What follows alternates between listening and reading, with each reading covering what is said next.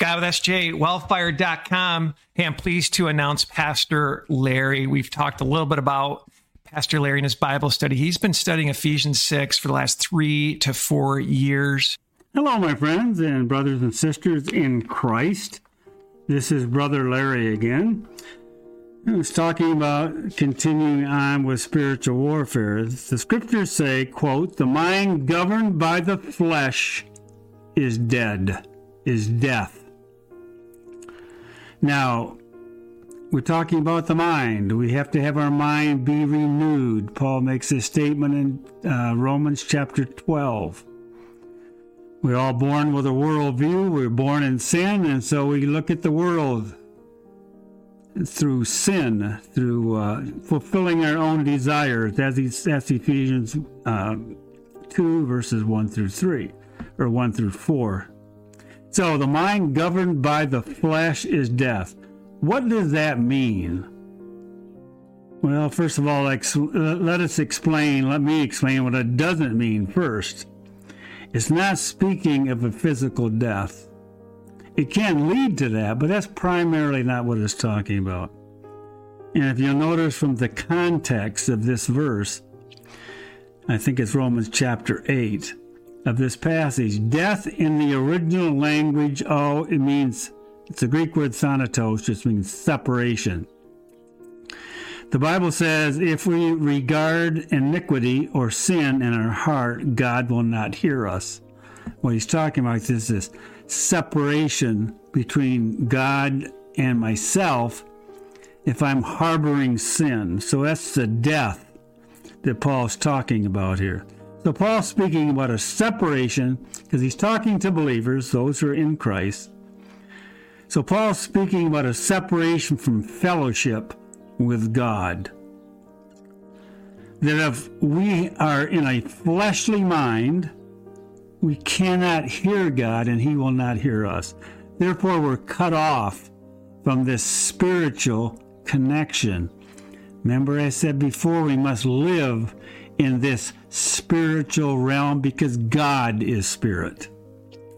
So we must be, and God wants us to be, spiritually minded. That's obvious from Scripture. Now let's finish that verse, which is found in Romans chapter 8, verse 6. It says, "But to be spiritually minded is life and peace." Living in fellowship with the God of the universe. Jesus Christ has promised us that we can know the will of God, that we can know the Father, that we can have this life that passes all understanding. We can have this fellowship with God. He wants to fellowship with you. He wants you to understand that there's a stipulation here, that we must not harbor sin or live according to our own desires in our own flesh. We need him in a big way in order to know his will for our life, because Paul states that in Romans 12. You want to know what the will of God is, you have to keep renewing your mind by the will of God. Not only that, we must be continuously putting off those things that so easily beset us. And that's the sin that's in our life. In fact, you'll never be perfect. Let's just state that right now. We will never be perfect. I've been a Christian for 50 years and I haven't obtained perfection yet. I'd be the first one to say that we'd never be perfect. But as we journey through our Christian life, we should be sinning less and less. It's this progressive sanctification I'm talking about, where the Holy Spirit takes this Word of God, He applies it to our understanding, He applies it to our learning in order to make us like Christ. Do we all understand what I'm saying here? And this is the blessed life. It's a life, it is life. That means living. It is life and it is peace. People are searching all over for peace today. Peace in the world, peace in their own heart, peace with themselves, peace with their neighbor. Well, you know, friends, the truth is, and we're talking about truth again, the truth is in Jesus Christ. It's the reformation or the restoration or the renewal of our heart, our being, our mind, our soul, as we submit to the Holy Spirit of God, as He brings about the revelations of Jesus Christ to us. He teaches us the Word of Christ. I mean, who doesn't want to have peace? I do. But we seem, because that old nature is so dominant in us at times, we tend to look away in a different direction for peace. So, we must, as we're still talking about the mind, we must begin to think as Christ thinks. We must know the mind of Christ. And that goes right back, like I said before, to the Word of God. A lot of times our speech, our words betray if we are spiritually or fleshly minded. Also, our behavior also betrays it. There's some ways we can check our spiritual temperature. And I'm not saying this to condemn anybody. I learned this by experience.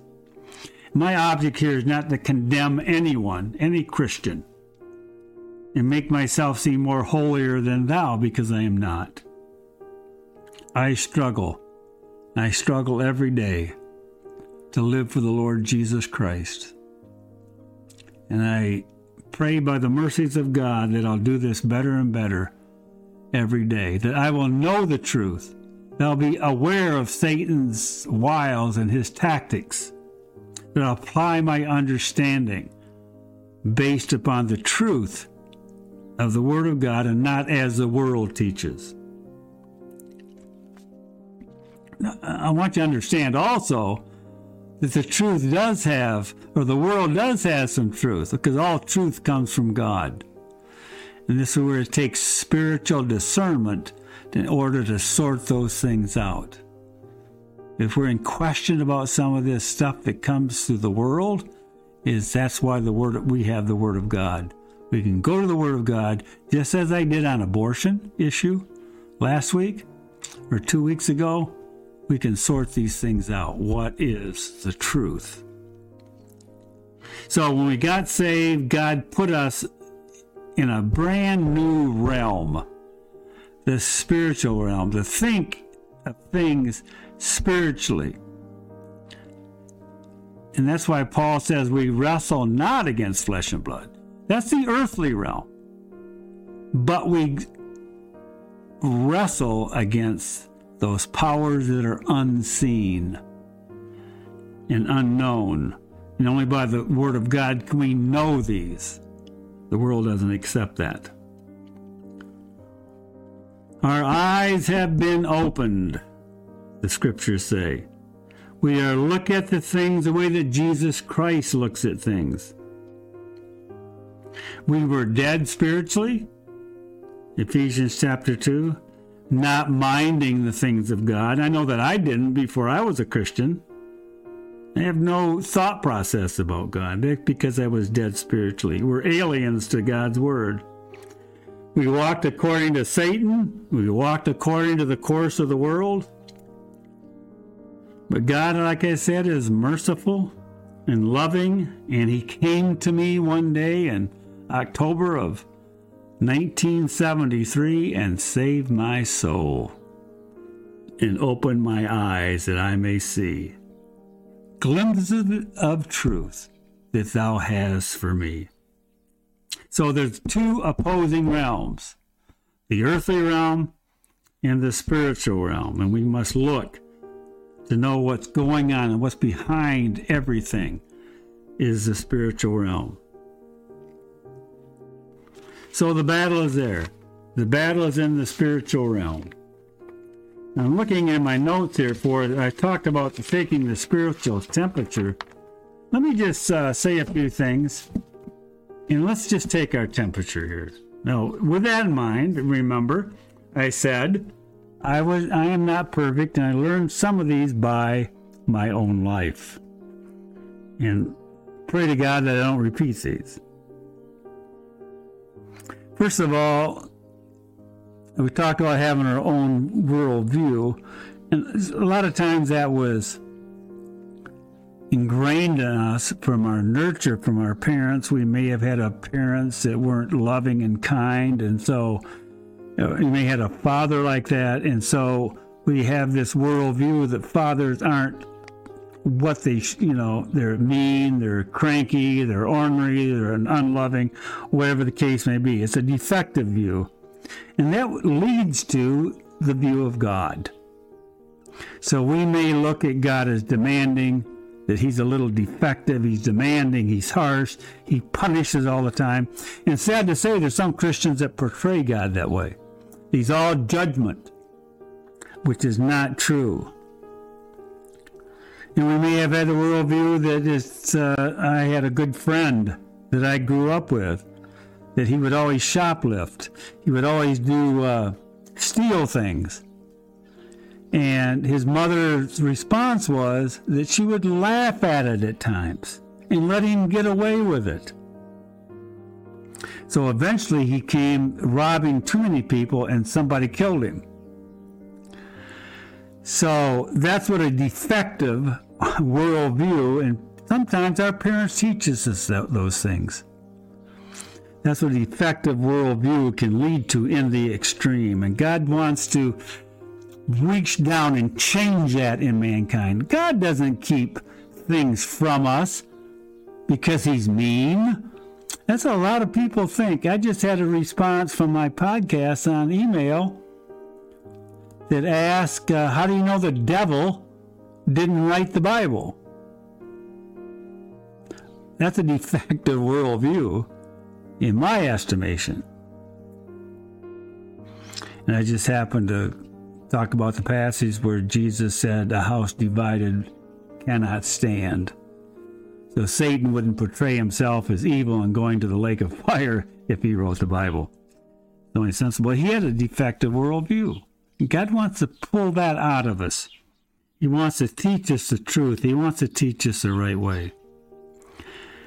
We think about my friend I was just talking about and how he did these shoplifting and stealing, and his mother just laughed at him. So what he put in his mind is that, it's just a little sin. It's just a little thing. I got away with it. And so,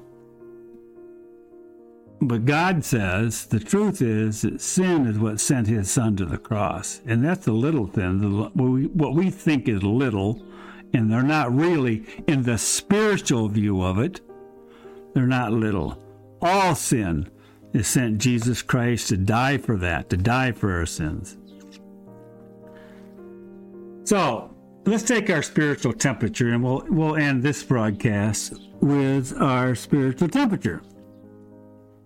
Let's ask some questions and see how we are spiritually. Let's be honest with ourselves here. I ask you to be honest. Okay, let's take are we living in the spiritual realm? Okay, here's the first question. Do we have a hunger to know God and his son, Jesus Christ? Because we're going to talk about this. This is what Ephesians chapter 1 is going to talk about. And this is what Paul is going to pray for the Ephesian believers before they even get on their spiritual armor. So, do you have a hunger to know God and his son, Jesus Christ? Jesus said in Matthew 5:6, he said, blessed. Okay, so you want to be happy? That's what blessed really means. Blessed are they which do hunger and thirst after righteousness. They shall be filled. There's a promise with a fulfillment. So, do you have a hunger to know God and his son, Jesus Christ? Number 2, do you think about Christ and spiritual things throughout the day? Or are you all bogged down with the world situation? Number 3, do you feel bad when you sin? And don't make excuses for it. Do you feel bad when you sin? If there's no conviction in your soul and in your conscience when you sin, you better check about your salvation. You can't go to church, you can't go to a confession, and then go out and do the same things over and over. There's guilty conscience. You feel bad when you sin and don't make excuses for it. Are you always wanting notice for what you do for Christ? Ooh, there's some hidden ones right there. That's called pride. So are we thinking spiritually? Are we on the spiritual side? Are we in the spiritual realm? Are you always wanting notice for what you do, like I said, for Christ? Do we have a humble spirit? Those two really go together. Do you put others before you? It's difficult, I admit. Remember, pride was the condemnation of the devil. We don't want to be on that same level. Do you show mercy and grace to those who have wronged you? Jesus demanded that. Even your enemies in this earthly life, do you show them mercy and grace? Do you gossip about them instead of helping them? These are penetrating questions. Or do you get even? I always used to like to say before I was a Christian, I don't get even, I like to get one up. And that's the attitude of a lot of people today, is they get one up. So do you show mercy and grace to those who have wronged you, even your enemies? Are we concerned about our witness before others?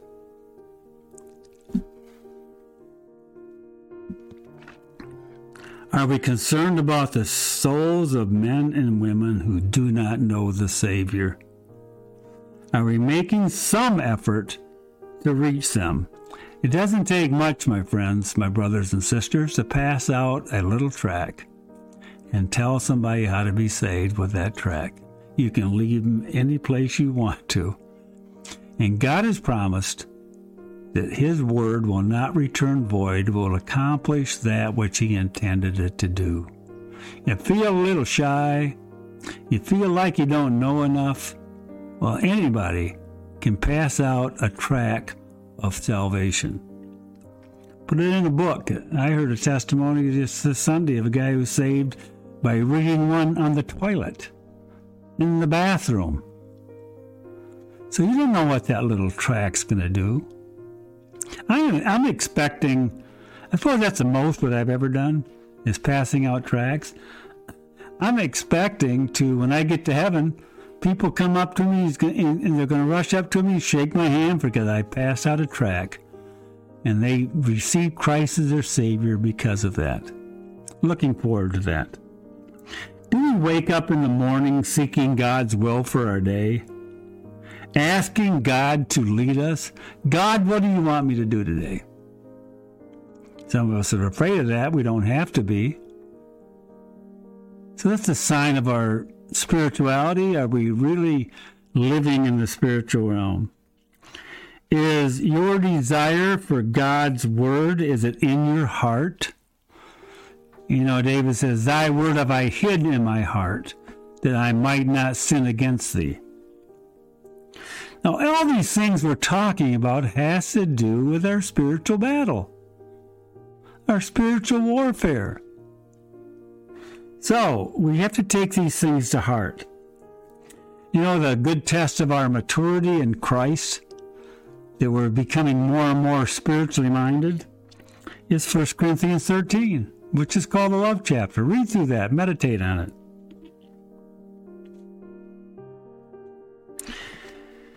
I want to read a proverb, and I'm going to end with this, and it's found in Proverbs chapter 2. So these are a few of the little things that we can check on to take our spiritual temperature. Some of them may hit close to home, but they're the truth. And that's what we're concerned about. This one, we're going to end with this. Listen to what the writer of Proverbs says. And, excuse me, I have to get my glasses on here.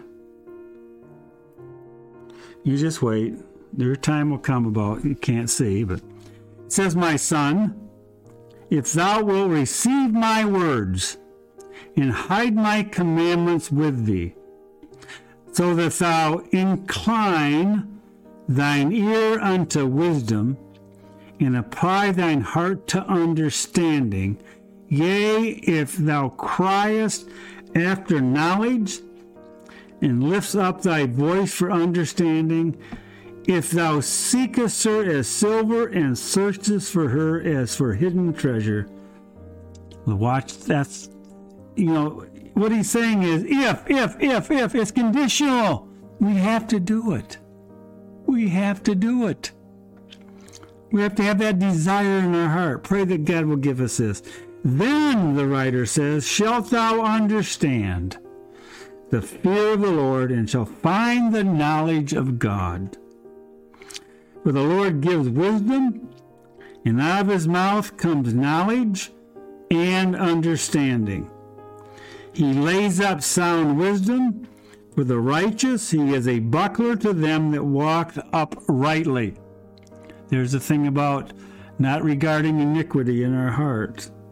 He keeps the paths of judgment and preserves the way of his saints. Then shalt thou understand righteousness and judgment and equity, yea, every good path.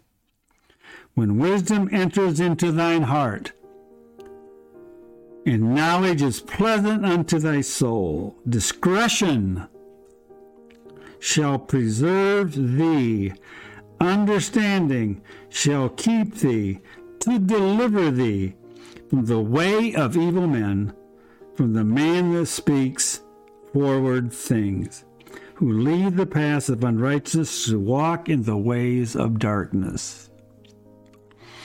I hope this lesson has found you in the enjoyment of the Lord. I hope this message is causing you to seek God more fully, and by doing so that you're putting on that armor of God that he has provided for all believers.